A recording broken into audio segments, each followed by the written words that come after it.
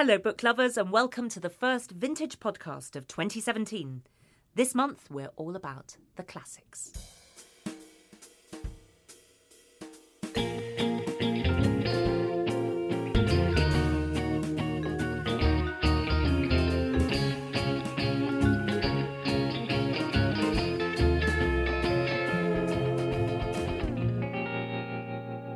Happy New Year, Alex. Happy New Year, Will. Did you have a good one? I had a very good one, and I read an awful lot of books. However, nothing as to the avalanche that started coming through my door. I know this is always difficult when you work in publishing and you're basically owning up to the fact that you get an endless supply of free books and then sort of slightly complaining about where to put them all. I realise how spoiled that sounds, listeners, and I'm very, very sorry. But they really have been coming. It's really got off to an amazing start, hasn't it? There's an awful lot going on, and it's very exciting. I'm very excited about 2017. I've got a good feeling about some of the books that we're publishing, but also other people as well. But yeah, I had a good New Year. I didn't get to read as much as I wanted. I watched quite a lot of telly, which is what you're supposed to do over Christmas, isn't it? And, indulge and eat and all that sort of stuff. We should say, though, of course, just at the very end of last year, the Vintage podcast was picked by The Guardian as one of 2016's best. Yeah, but what did they say? They said it was fascinating and pleasingly brief. Yeah. It's one of my better reviews. It's all sort of glass half full, half empty. I think sort that's of good. Thing. And it being dry January, my glass is fairly empty, so maybe I'm feeling a little sour. But the pleasingly brief, just that's the bit I'm focusing on. Okay, well, they're just saying, don't go on, guys. Don't go on. So we should we crack on? Well, yes. The new year, of course, is a time for fresh starts and new ideas, isn't it? It certainly is. It's always worth looking back, of course, to remind ourselves of how we got here. So this month, what we'll be doing is we're going to be revisiting the brilliant Angela Carter with her biographer Edmund Gordon, discovering why Anne was the most radical Bronte of them all with Samantha Ellis. But first, we're starting with the heavyweights, aren't we, in all senses of the word? Yes, we are. We're really going back. Having said how many great new books there are, it is always important not to forget the enormous backlist, because at some point in your life, once again to sound the note of doom, you will realise that you cannot read everything in this short span we are allotted, and so you simply must make sure that things that you really always wanted to read, you get on with. This year is the 100th anniversary of the Russian Revolution, and to celebrate, Vintage are publishing 6 Russian masterpieces that have survived controversy, censorship and suppression to influence decades of thought and artistic expression. They span 100 years of Russian history, from Leo Tolstoy's War and Peace to Vasily Grossman's Life and Fate. They had a very nice line in titles, didn't they, the Russians, or at least their translators. The series coincides with the blockbuster exhibition Revolution, Russian Art, 1917 to 1932, which runs at the Royal Academy in London from the 11th of February to the 17th of April. However, we are all about the books, so to help me tackle these beasts, I am joined by Robert Chandler, the translator of the Vintage Classics edition of Life and Fate, and also many other translations from Russian, which include Alexander Pushkin's The Captain's Daughter, many works by Andrei Platonov, and Kathy Rensenbrink, journalist and author. Grew up in Yorkshire, lives in London. Her best-selling memoir, The Last Act of Love, was published in 2015, and her next book, A Manual for Heartache, will be published this June. She also happens to be a big fan of Russian literature. Welcome, Robert and Kathy. So, here we are, gathered to talk about the Russians. It's interesting that we are sort of expecting snow, so that immediately brings to mind Russia.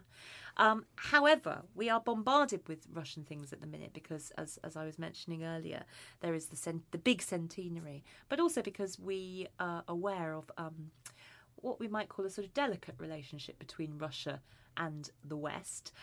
We perhaps might take that as a cue to retreat to the past and to talk about the great Russian novelists. Kathy, if I can just start with you. You are a file. You told me you are not an expert, but you are a Russianophile. Tell us why. Yes, I like long novels about adultery and disappointing love affairs. So they don't have to be Russian, of course. But they don't have to be Russian, but that's my sort of area of interest. I'm just utterly obsessed with Anna Karenina. I've been toying with trying to rewrite it for years. which I don't think I'll ever get around to, but just as an exercise, it's very interesting. And it actually also shows you how contemporary and relevant it is, because it would be quite easy to do. I have the whole beginning bit blocked out and how it would transfer to a modern context.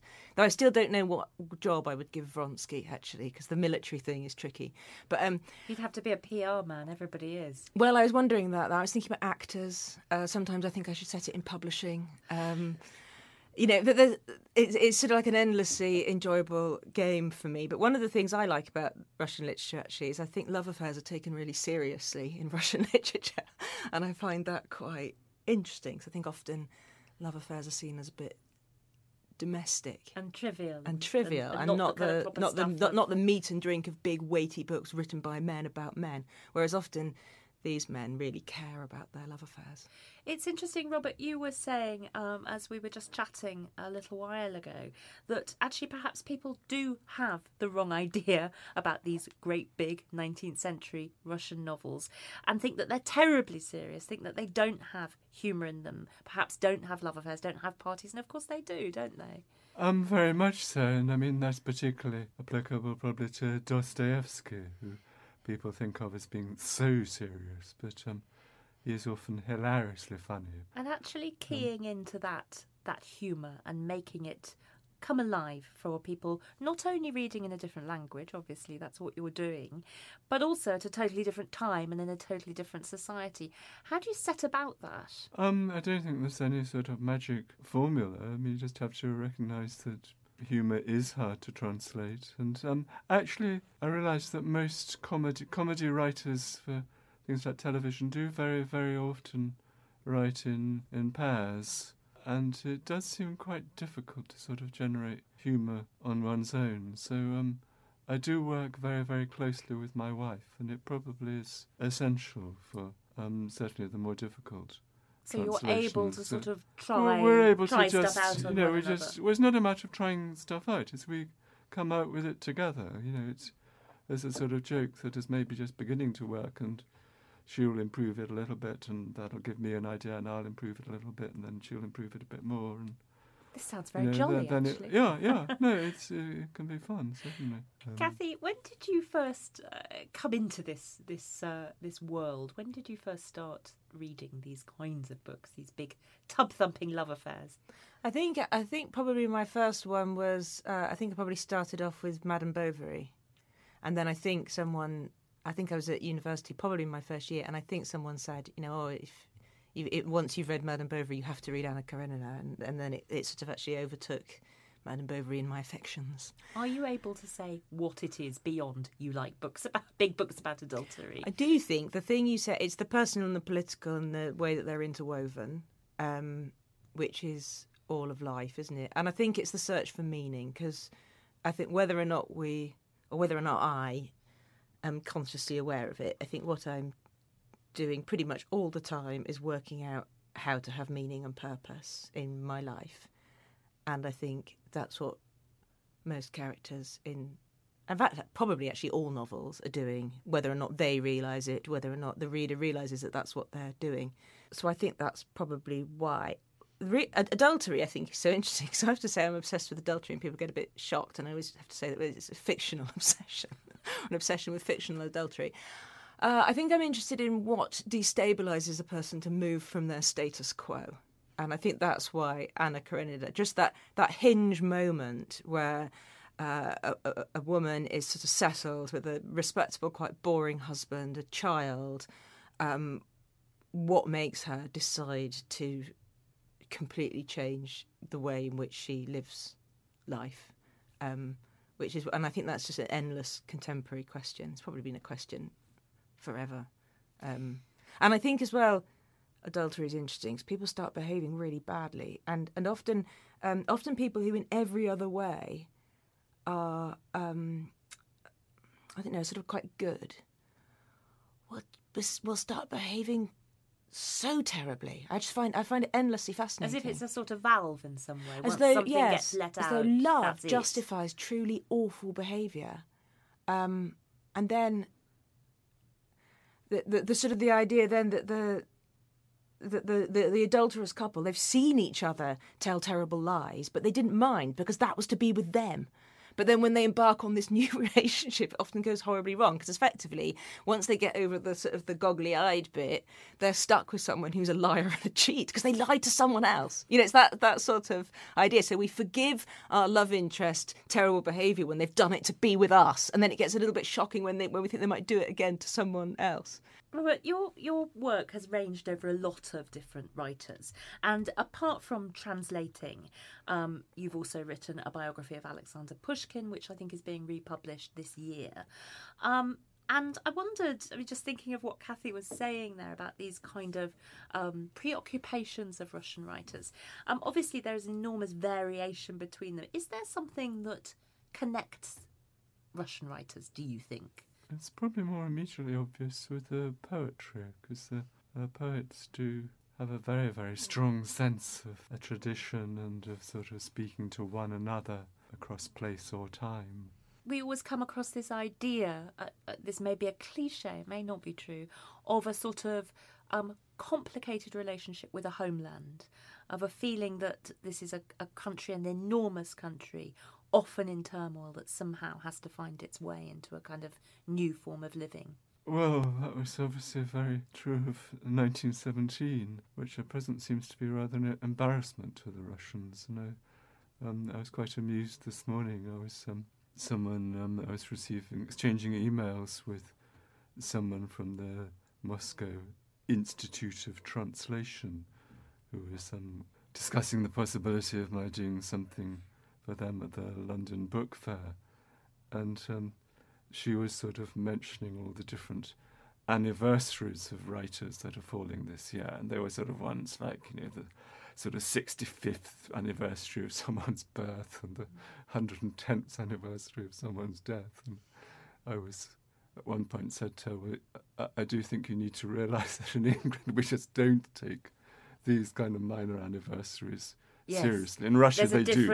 In Russia that's absolutely standard. There are always conferences are being arranged at, sort of any kind of 5-year anniversary of birth or death is an excuse for a conference. But, she did not mention the 1917 anniversary at all. So they're embarrassed about it because they don't know what to... It's a big problem for them because Putin, on the one hand, wants to sort of celebrate everything Russian, so he's kind of, from Stalin to the Orthodox Church, are sort of wonderful embodiments of Russian heroism. But given his very, very close alliance now with the Orthodox Church, it's kind of difficult for him to celebrate 1917, because 1917 was clearly not a celebration of the Orthodox Church. So, the biggest anniversary they've got, they just don't know what to do with. Kathy, I don't know about you, I also read some of these books when I was a bit younger, and they seemed so daunting, but not that's probably the wrong word actually. They seemed something you really wanted to achieve. There was something you could immerse yourself in. But above all, they were something so different. And there was that sense, wasn't there, of reading into another culture, a culture that was quite other. And that went beyond just language and indeed just beyond another century. Did you find that?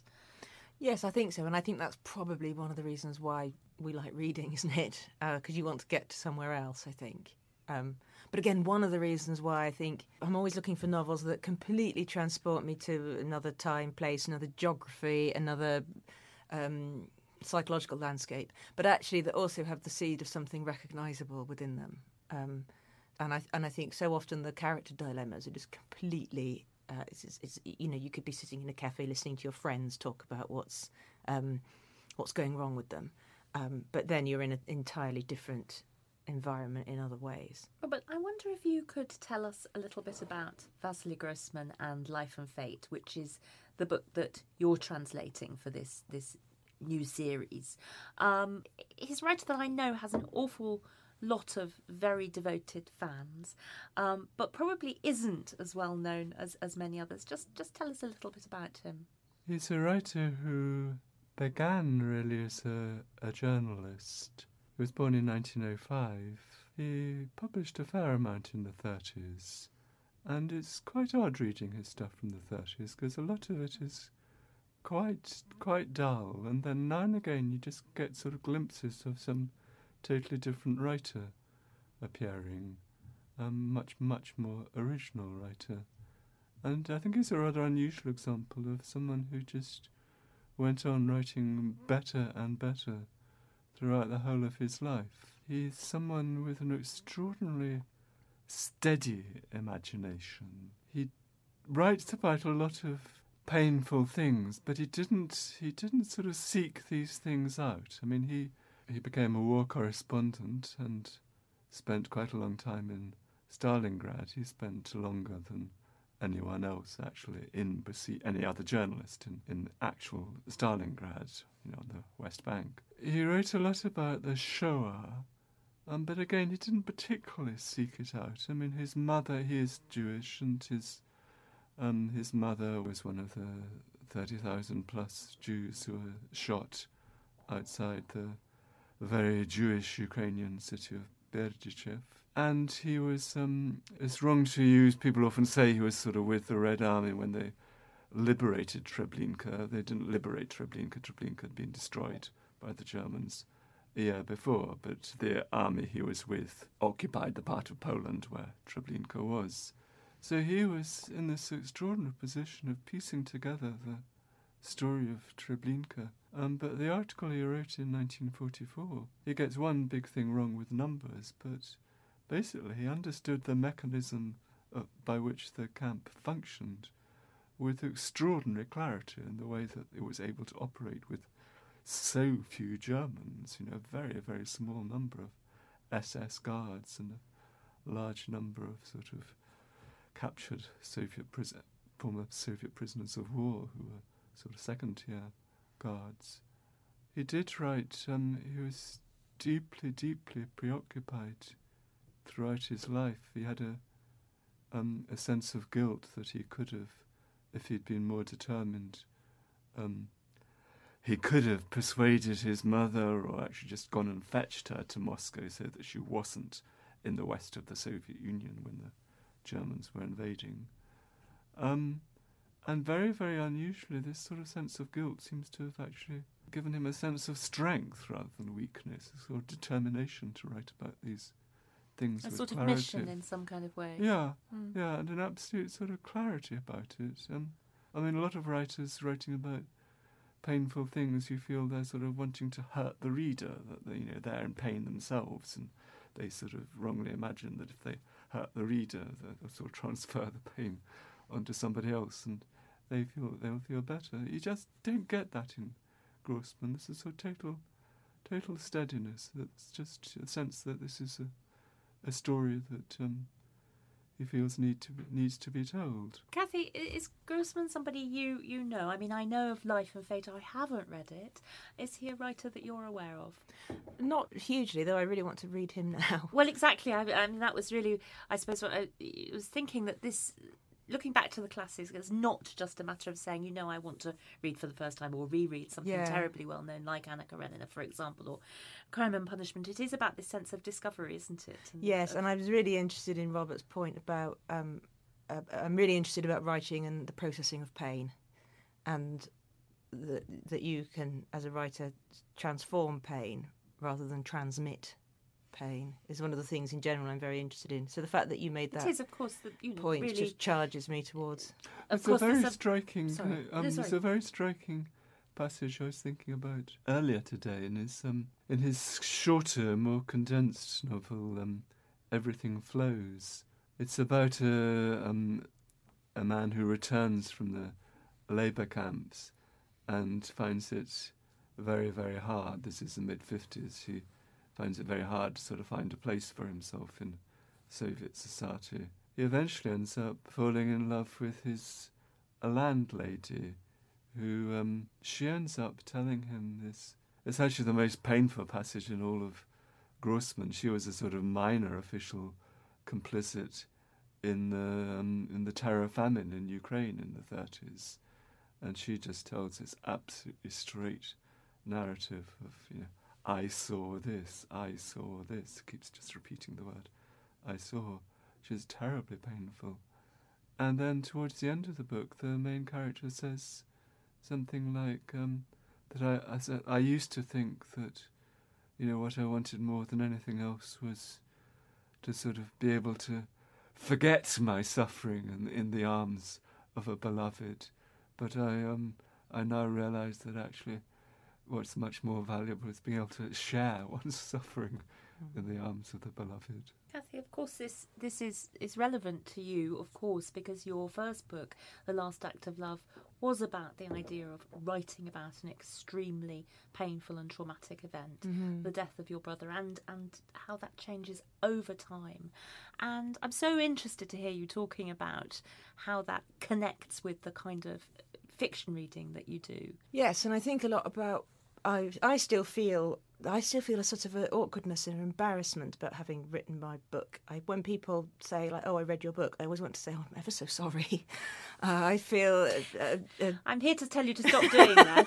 I do feel a real sort of skin crawly feeling that I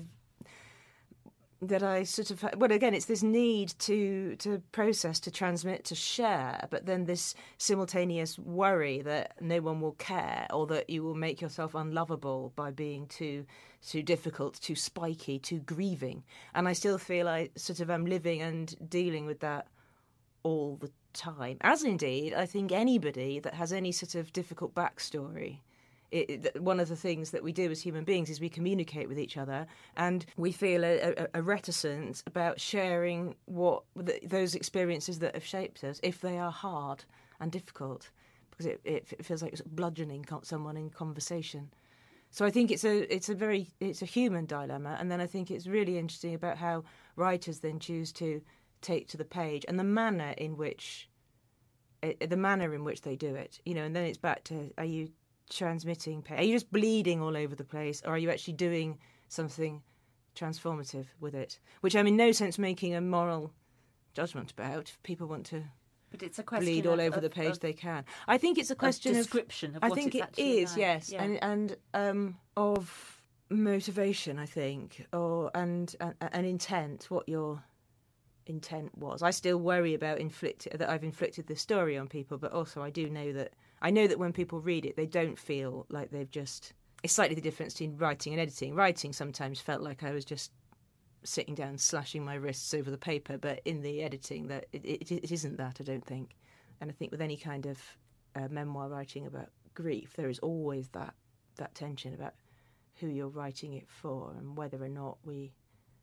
and not just writing, any conversation about grief, what's the conversation for and who is it benefiting? Would it also be fair to say that you have to address the fact that you're not necessarily always going to be able to control that or know the answer to that? Yes, I think that's very interesting, because people ask me a lot about whether or not writing the sort of book I've written is therapeutic. And whilst I think that there is a therapeutic element to, and I think it's actually to do with that you're not holding it in your body. You're putting it on the page. So you take what you know and then you write it on the page, and there is a release because it is no longer fermenting and composting inside you. You've in some way transformed it into something else.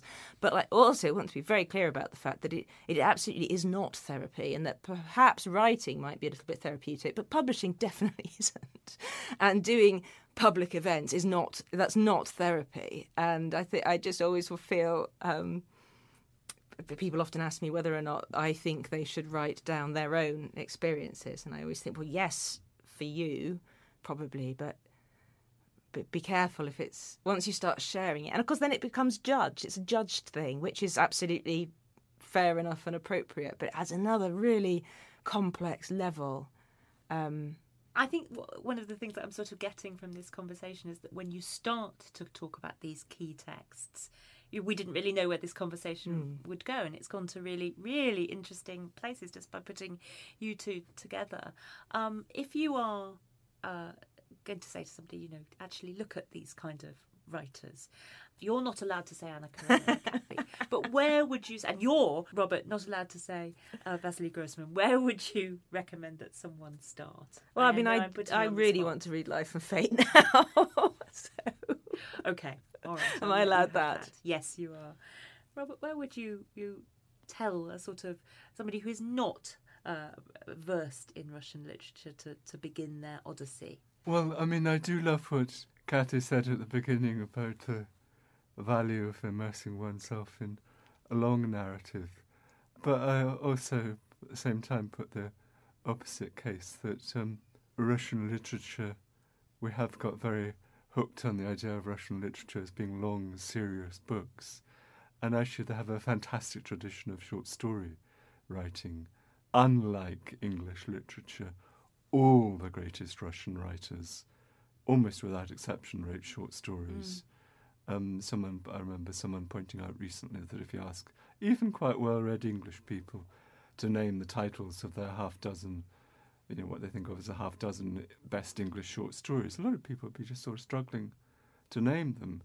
Whereas, even English people might find it easier to name the Queen of Spades and the Greatcoat and so on. So Pushkin, Gogol, all the great 20th century writers, they all wrote short stories. So I'd like to make a plug for another book I've edited and largely translated, which is the Penguin Book of Russian Short Stories.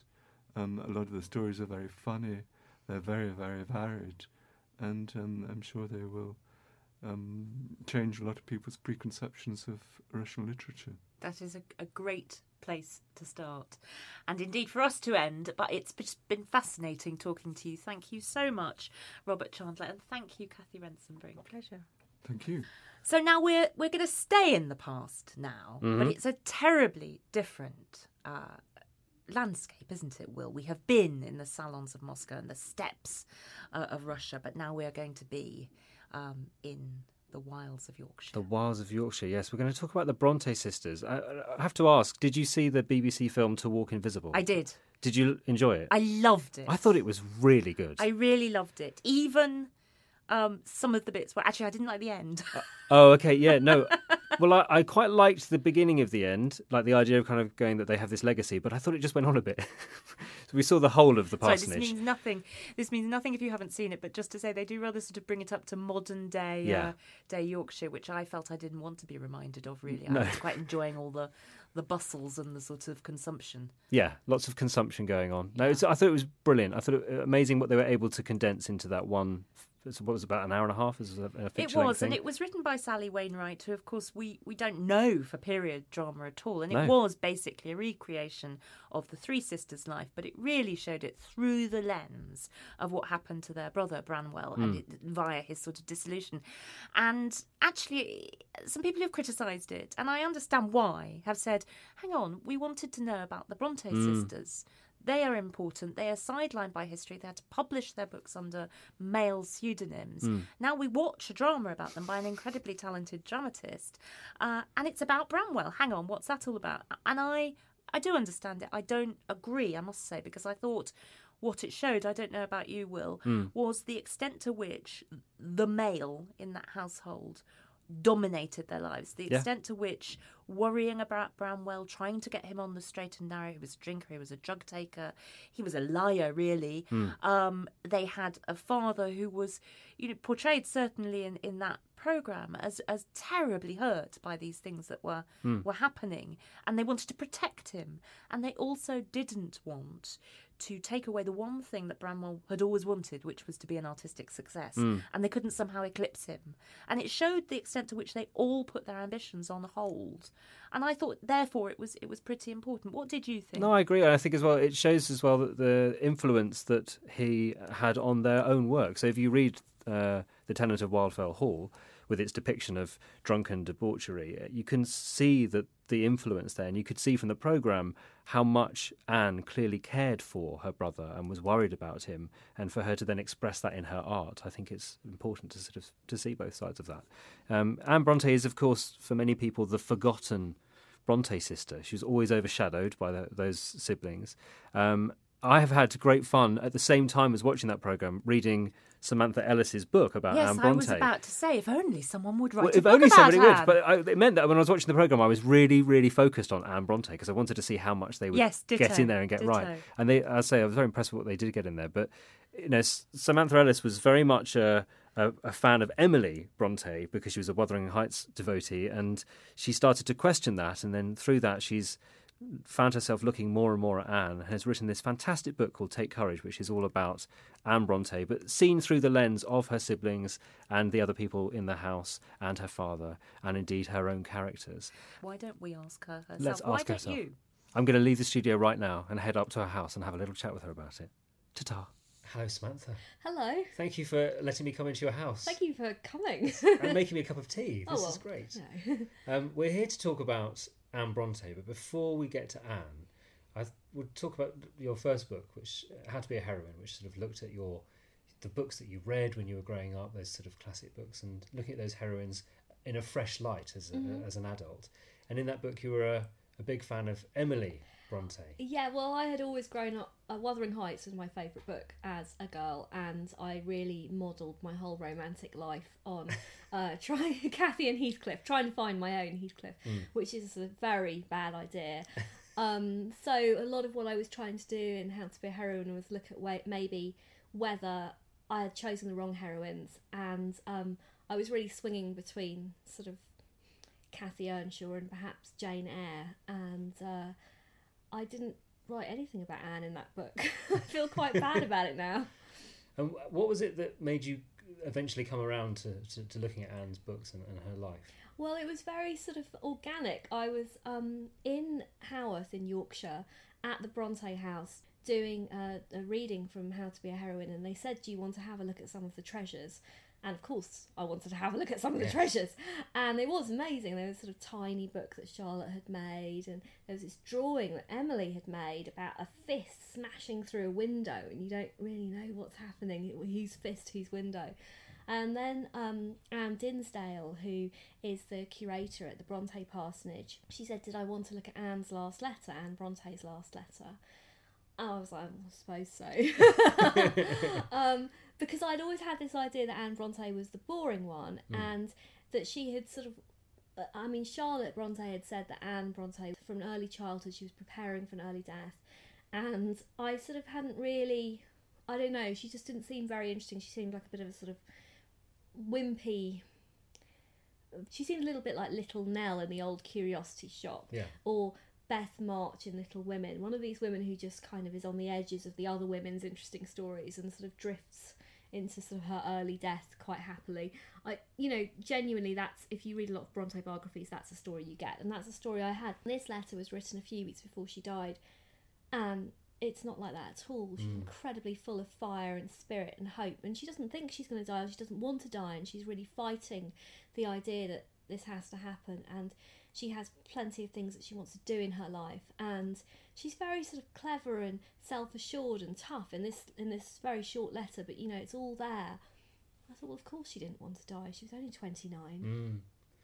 Well, I read The Tenants of Wildfell Hall last year as part of a sort of a focus to read a classic every month, and I was blown away by that book. Yes. It really surprised me with how passionate and feisty and strongly political. It's a hugely feminist book, isn't it? About It's a an woman extraordinary book. Sorry. No, it's just about a woman who, in a time where women couldn't really leave their husbands, says that she wants to be set free. Will you let me take my son and what remains of my fortune and go? And, Yes. I was just sort of, having read as you had done, Jane Eyre, Wuthering Heights, and felt that I didn't need to bother with the others, But it's an amazing book, isn't it? It is. I mean, what's interesting is that she is like the other Bronte heroines. She starts out, she's got this sexy, dangerous cad, Arthur Huntington, who's a touch of the Rochester about him, a touch of the Heathcliff about him. And, he's kind of mischievous, and he's kind of, he's kissing her behind her family's back, and he's taking all these liberties and all these things that you would absolutely want someone to do if you were quite a sheltered young woman. Yeah. And he's, he sort of meets them straight from hunting with the blood of his prey all over him. He's very sort of visceral kind of sort of figure.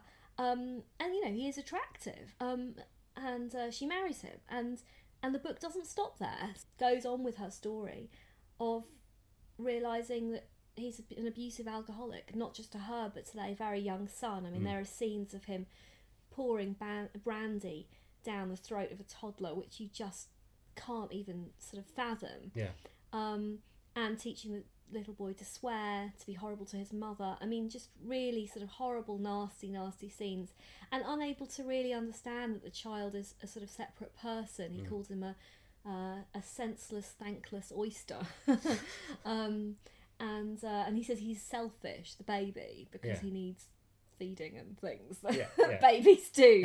So he's sort of a child himself, and she leaves him. She doesn't hang on to her romantic dream of him. She goes, as you say. She tries to do it with permission. She tries to say this isn't working. He's having affairs right in front of her, and she tries to just leave, and he won't have it. He won't have it. So she goes, and it's illegal at this stage as well. I hadn't quite really understood, but hardly any Victorian women could get divorces, and if they did, they couldn't get custody of their children, even if the fathers were abusive, and even if they were violent and abusive towards their kids. Women just couldn't get those kids back. So she goes, and then is this single mother supporting herself as a painter, living a very unconventional life on the edges of a village where they all sort of call her a witch and say this is what it's like when women are supposed to try to be different from other people. And she rebuilds her life on her own terms. It's absolutely extraordinary. It is a feminist novel. It's quite a radical novel. There's an amazing sort of strength that comes from that character. And I found, so after reading that book, I thought, well, now as you did from reading that letter, feel completely differently about this person. So it was a great fun to be able to read your book and find out more about her as a person. And what you've done is to show her through her relationship with her siblings, with her father, with the other people in the house, even through her characters as well. Was there a reason why you chose that sort of approach to? Well, I mean, one thing that should be said is that there isn't much of her in terms of there are only 5 letters that survive, and there are hundreds and hundreds of Charlottes, for example, because she was the survivor Charlotte, so there was just more. I was just interested in how you sort of turn yourself into a different person, how you go from being, I mean, Anne was the baby of the family. She was also supposed to be very asthmatic and weak, delicate kind of little girl, lost her mother at 20 months, was seen as this sort of angelic little figure, by a lot of her family. And then she went to become this incredibly tough writer who really, I mean, it's not just that Lieutenant Wellfell Hall was so tough, it's also the way she defended it. She writes this blistering preface to the second edition, and she refuses to be sort of pushed into revealing whether she's a woman or a man. She says women can write whatever they like as well as men can. If a book is good, it doesn't matter who it's by. It's a very powerful kind of piece of writing about writing. And how does she do that? And I was interested in how we look at the people around us and learn from them and take things from them and change things about how they do things. Also through the book you talk about yourself. You sort of reveal about how the reflections of Anne's life are on your own. Was that always in your mind as how you were going to write the book, or did it happen organically? Or well, I found it a very intense experience to be connected to and sort of haunted by a sort of biographical subject. And I didn't really want to write a straight biography. I was interested in how we allow books to change us and people to change us, and so it felt like it would be a bit wimpy if I didn't sort of talk about how it changed me too. And I was very early on, I'd seen this photocopy of an annotation that Anne had made in a copy of her Bible. So she had decided to read the Bible as an adult straight through, to see what she felt about it, which is exactly the kind of thing she was always doing. She was always just trying to sort of go, I'm going to see how I feel about it now, and really think about it. And she says something like, what, where and how shall I be when I have got through? And I just thought that was really a good question to start with. And also it turned out to be quite a tumultuous year for me, in that I fell in love and got married, and which was very unexpected. So I suppose I just wanted to explore that. But I actually, I sort of halfway through thought, well, okay, so now I'm doing things that actually Anne Bronte didn't do. She didn't get married. Yeah. She may have, I think she did have a man that she loved, William Wakeman, this very genial and lovely sounding, classics loving curate, who very sadly died from cholera that he caught when out visiting the sick. That's the kind of nice man he was. But she didn't, they never had a relationship. They were never able to get married, and I sort of questioned myself because I wondered whether it was relevant that I had done these things. But actually, she writes so much about marriage. Yeah. She writes about relationships, and she writes about how men and women treat each other. So I felt that there was a lot that I was learning from her. It was very useful to be reading her again and again while I was doing these things myself. I want to talk a bit about the title as well, Take Courage. First of all, if you could tell us a bit about where that comes from and why that was such an important, I guess, touchstone for this story. Well, I found out that those were her last words. So she's the only one of the family not to be buried in Haworth in Yorkshire. She's buried in Scarborough. She had gone there to try the sea cure for her tuberculosis, and when she got there she realised it wasn't going to happen and she wasn't going to recover. And she was there with Charlotte and Charlotte's great friend Ellen Nussey, and the three of them were in this sort of lodgings. She was lying on a couch looking out to sea. She loved the sea and she loved Scarborough. It was a place she really loved, and she particularly wanted to go there because she loved it, not just because it was a place one went for the cure. And her last words were, "Take courage, Charlotte, take courage," which I just thought was not what you would expect when you read about her in some of the biographies I had read so far. And I was just interested in this idea of what it meant to take courage. And she lived with her diagnosis for a good 5 or 6 months. She knew she was dying, and she had lost Emily and she had lost Branwell in a very short space of time, and she knew what it was like to have consumption and what the last stages were. And she also knew that some people did survive for a long time. It wasn't necessarily a speedier death as it had been for her sister, certainly. So I was interested in how you take courage, and I was also interested in the effect that it might have had on Charlotte, because actually after Anne's death she wrote Villette, which is an extraordinarily courageous book, and much bolder and more, I'd say, feminist than her other work, and more conflicted. And I think Anne would have loved Villette. So I was interested in the fact that it did have an impact. Now that you have been through this journey with her, and your own journey, of course, as you said, and your focus, as I said, with your previous book on these literary heroines, do you have a favourite Bronte now? Have you landed firmly on Team Anne, or you sort of have a greater respect for all of them, having learned more? I think I have become a bit Team Anne, but I mean, I don't think I'm ever going to stop loving the other two. And I suppose I feel like you need certain books at certain times, and they change as you change through your life.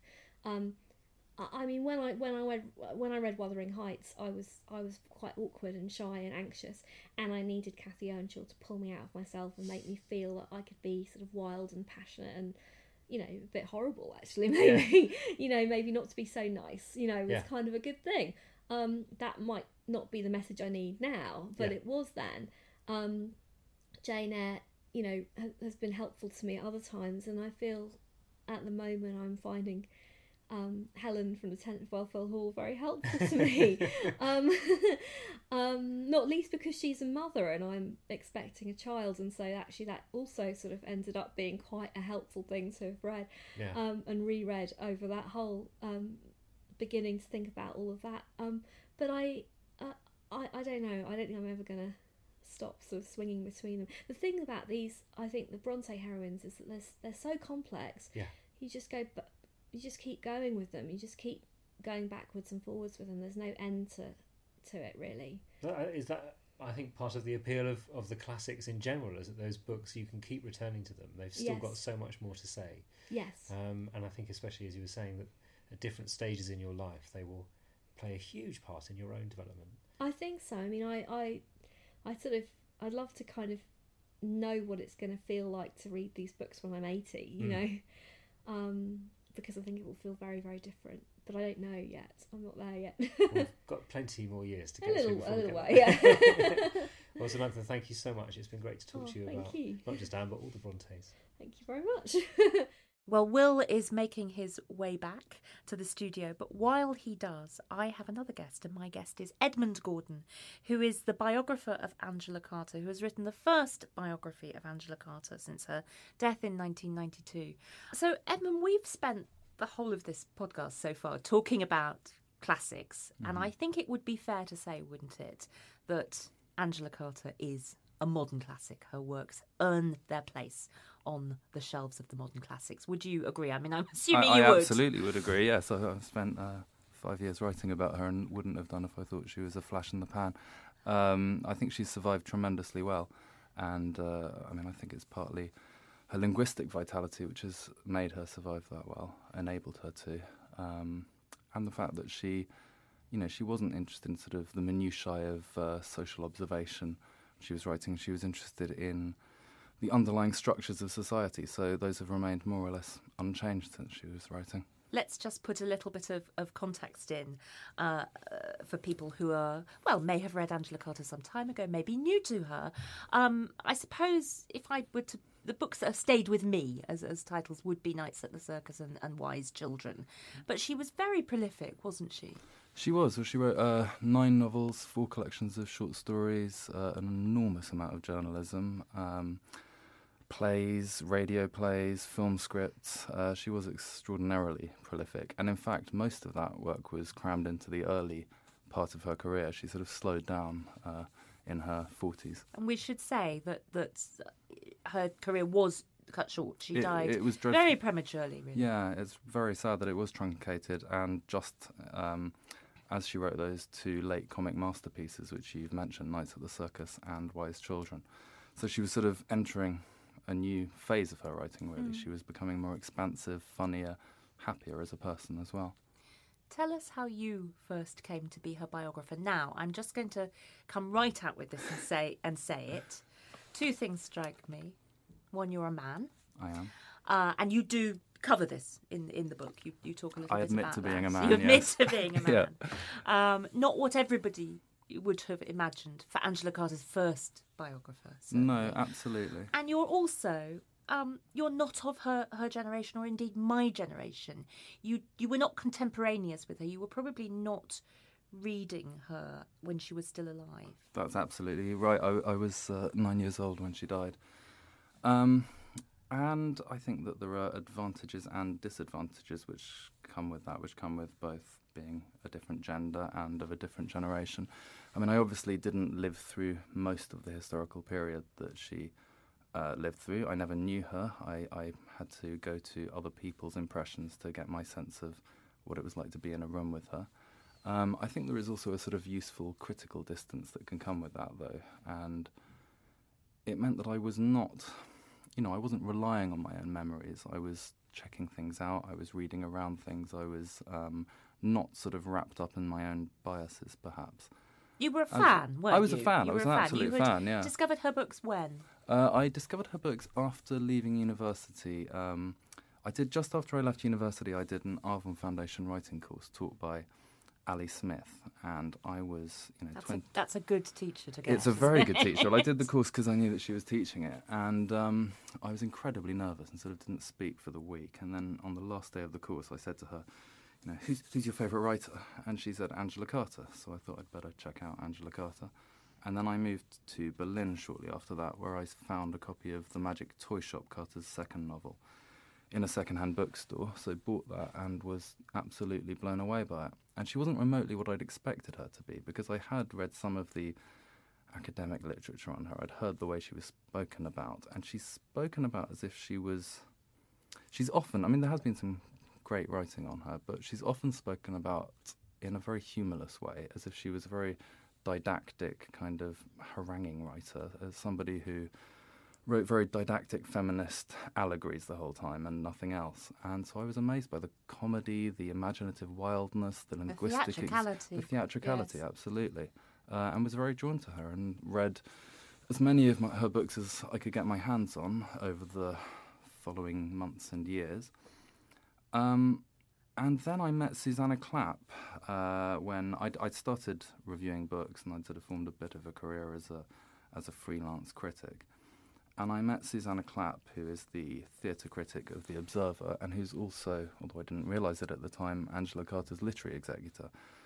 And we started talking about Angela Carter, and I asked why a biography hadn't been written, and things sort of went from there.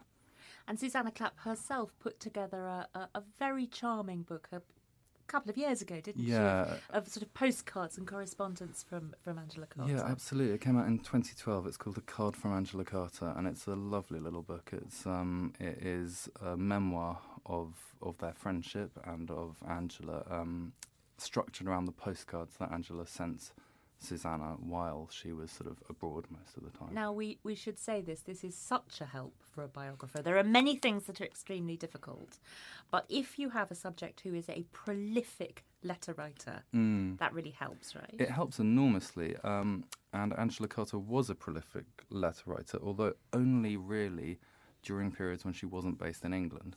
So I was very conscious when I was writing my biography that there were periods when she was away which I could tell almost exclusively through her voice, just through quoting her, and in great detail. And then the periods when she was in London, which of course she was most of the time, I had a lot less detail on, because she sent, she fired off postcards occasionally, but mainly she just spoke to her friends on the phone, so there wasn't the same kind of archive. You called your book The Invention of Angela Carter, which is a very clever title because it gestures in lots of different directions. Just explain a little bit more about that. So I called it that. That was not my... when I started work on it, I did not intend to call it that. Are you now going to reveal that an awful editor made you do it? No, not at all, not at all. It was my idea, but it sort of came about halfway through because I became increasingly aware of the ways in which she has been invented by people who've written about her, by people who've known her, how people are extremely possessive of her memory and have created her in a number of different ways, from this sort of fairy godmother figure to this very angry and didactic writer, to this politically correct. I mean, there's a piece that John Bailey wrote for the New York Review of Books where he accuses her of always coming to rest in the right ideological position, which as far as I can see is the opposite of what she did. Well, so interesting. I mean, you cover this a lot, of course, in the book. Her very, it's a sort of ambiguous and ambivalent relationship with feminism, with the feminism of the day, isn't it? Yes, I mean, I think that she was a consistent and very strong feminist. I think what she was not was a sort of mainstream feminist. She wasn't somebody who liked to be a part of any group, really. She didn't like to follow any party line, and if she felt that people were being too ideologically right on, she would say something to wind them up. And I think a lot of that has been lost in how she's been written about. She enjoyed winding people up enormously, and she was extremely provocative in most of what she wrote. Adept at it, yes. And the other part of the title is that she, it became increasingly clear to me how she had sort of created the kind of person she wanted to be. The kind of woman that she was a kind of woman who really didn't exist for the generation before hers, and she invented this person and decided to become this person and sort of performed the role of this person. And what was that person? What would be that person's key sort of characteristics? I think somebody who is very conscious of the ways in which society, the forces acting on her personality, and conscious enough of those forces to resist those forces. So somebody who's not, somebody who is aware of what she called the myths that underwrite our existences, those being, femininity was one that she did speak about a lot, but somebody who was free in that sense, somebody who could live a free life which was not, a script that was not written for her. And somebody who was rude and funny and warm and politically very left. And at that time, I mean, in all sorts of ways, personally, politically, creatively, professionally, that, as you say, was not easy to do. I mean, it required a fairly significant break with her family, didn't it? It did. And I think one of the saddest aspects of her story is the relationship she had with her mother, which was extremely close when she was a young girl. Her mother was very indulgent of her, but also very possessive, and sort of, slightly weirdly possessive in that she wouldn't allow her to go to the bathroom on her own until she was 11. She made her leave the lavatory door open. She dressed her almost into her teens. And Angela, as a teenager, sort of had to forcefully reject this, and designed this personality for herself, which was sort of the opposite of what her mother wanted her to be. Her mother was socially very conservative, and so she became somebody who swore a lot and smoked and dressed like a beatnik as a teenager, and subsequently in all sorts of different, more or less flamboyant ways. And the relationship with her mother sort of carried on until Angela left her husband, and her mother was so horrified by this that she just stopped talking to her, and then very sadly died almost as soon as Angela had left her husband. So there was this absolute severance in their relationship. That early marriage is fascinating too, because, as you say, Angela was just really wanted to not be conventional, and yet she made a very early marriage, and in some ways sort of performed the trappings of marriage, but it just didn't sort of work out. She took those trappings that she liked. I mean, she enjoyed cooking, she enjoyed decorating, so she threw herself into those with gusto. She did not enjoy cleaning, so she never did much of that. The marriage, I mean, it was a conventional thing to do in many ways, but he was, by her parents' standards, not a conventional man. He was very into the folk music scene. He was a sort of beatnik. He, wore duffel coats. And she did it partly because she saw marriage as the only way of escaping her parents' home. When she talked about going to university, she talked about going to Oxford, and her mother said, "Oh, that's fantastic. We'll buy ourselves a flat nearby so that we can stay close to you." So Angela quickly dropped all talk of going to Oxford. So I think that the marriage was largely that, an escape route from her parents' home. And then, of course, as a young woman, and this informed a lot of what happened to her after that. She went to Japan, didn't she, for an extended period? Lived a kind of really quite amazing, romantic, erotic life, we might say, for many years, actually. Yeah, well, the original trip to Japan lasted just over 2 years, and then she went back for a little bit. But what happened was she received the Somerset Maugham Award for her third novel, Several Perceptions. And the rules of the Somerset Maugham Award state that the money has to be spent on travel. So she went to America with her husband, and then she flew from San Francisco to Tokyo, and her husband returned to Bristol, where they lived. And she basically never came back. She basically never came back. So, no, absolutely. Yeah. She just sort of wrote him a letter ending it and stayed there, yeah.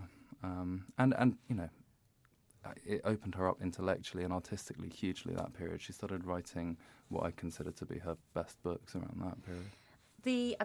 We've been talking a bit about her personal life, her family life, but what struck me was how early she knew that she wanted to be a writer, even though success didn't come immediately. You could argue, I think you do argue, she never really had all of the success that was due to her, but she was at once a total one-off, but she was also swimming in this fantastically vibrant kind of literary sea. I mean, there were the portrait that you paint of writers who she talked to, Salman Rushdie, Kazuo Ishiguro, for example, supportive editors, agents. It's a very fascinating scene of a publishing culture. It is absolutely fascinating, and it's there's nothing quite like it now, I think. But she was slightly older than a lot of those writers. She was slightly younger than the likes of, she was a fair bit younger than Anthony Burgess and people like that. And then she was a bit older than the likes of Salman Rushdie. They were great fans of one another, weren't they? They were. She thought he was Shihan Burgess and Shihan Rushdie. She thought that Rushdie was the greatest British writer. And Shihan Burgess were great admirers of one another. I mean, they're writers who are interested in imaginative exuberance, linguistic exuberance, more than they are in social observation and strict realism. And there weren't many such writers around when she started. Burgess was a bit older than her and somebody who was flying that flag. But she really carved out her own niche in the 1960s. And then writers like Rushdie came along a little bit later in the 70s, and she was sort of, she was somebody who was already doing that, who had blazed that trail before them. And we, of course, from our vantage point, tend to think that it was always there, this thing we now call magic realism. That, of course, we wouldn't apply that label straightforwardly to Angela Carter, but there are certainly elements of that in her work. I wanted to just ask you a bit about the writing itself. It's impossible always to sort of sum up a writer, but she brought us fairy tale, she brought us eroticism, she brought us sort of danger and menace. And as you say, there's no sort of very straightforward social observation, and yet they are books of society. Hard to sum anything up, but if you could say what defines her, what her achievement was, what might you say? That is a difficult question. I think that her, what defines her is this exuberance. It's a term that I keep mentioning, but it's a refusal to be neat, a refusal to be tidy or to write according to any template, and a constant pushing at the bounds of what's acceptable, really, of what's tasteful. I mean, her books are in bad taste, a lot of them, and I admire that very much about her. But they're sometimes scary and sinister. They're sometimes very, very funny. They're always intellectually brilliant, I think, and they are always extremely stylish. She had a prose style which is just unparalleled. She had a gift for metaphor that's extremely rare, and that's throughout her work.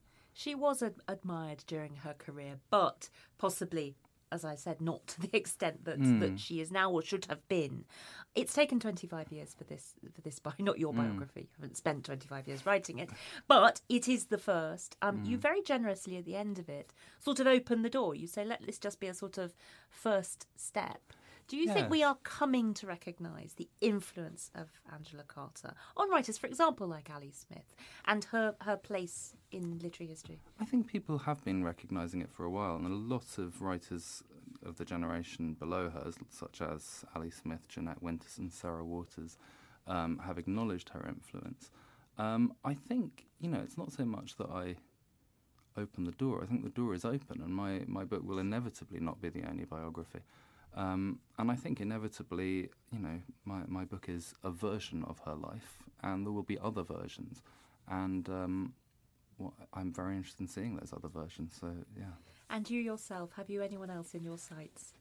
I haven't, no. I think I'm going to take a break from biography and write a shorter book, because I spent 5 years on this and it does seem a large chunk of a life. So well, I must say, on a far more prosaic note, there was a point where I was reading the book and I think you had, very, very early on in Angela Carter's life, and you'd looked at some sort of, summer job she was doing and gone through their kind of wage bill to work out, what she might have been being paid. And I thought, this is above and beyond the call of duty. And I think your eventual thing, you said something like, I couldn't find anything. So you've gone through all this sort of not to find anything. That is the biographer's life, isn't it? In many ways. Very strange It's life. a slog. And you do end up, it's a fun slog a lot of the time, but you do Not at those moments, though, I would suggest. No. I mean, you do end up sort of living somebody else's life as much as you're living yours for a long period, and that's a very weird thing to do. And I guess you carry on doing that to an extent. To an extent. I mean, I'm beginning to forget. I've stopped dreaming about Angela Carter, which is a great relief. Edmund, thank you. Thank you very much. The book's really terrific, a terrific piece of scholarship and very, very engaging. Thanks so much for coming to tell us about it. I have made it back to the studio just in time to say that's it. That is the end of our show for this month. Thank you to all of our amazing guests, Kathy Renson-Brink and Robert Chandler, Samantha Ellis and Edmund Gordon. We will actually be back before the end of this month with a special interview for Chinese New Year. I'm not going to say any more now. You will have to tune in and find out what. But in the meantime, if you like the Vintage Podcast, why not rate or review us on whatever platform you listen to podcasts on, because it will help us to reach more book lovers. And having been picked as one of the 2016's best, we want to be one of 2017's best as well, don't we, Alex? Not one of. The best. And we'd like somebody to say, pleasingly long. Pleasingly long. There we go. That's all we want for 2017. But thank you for joining us this month. We will see you at the end of January. See you then.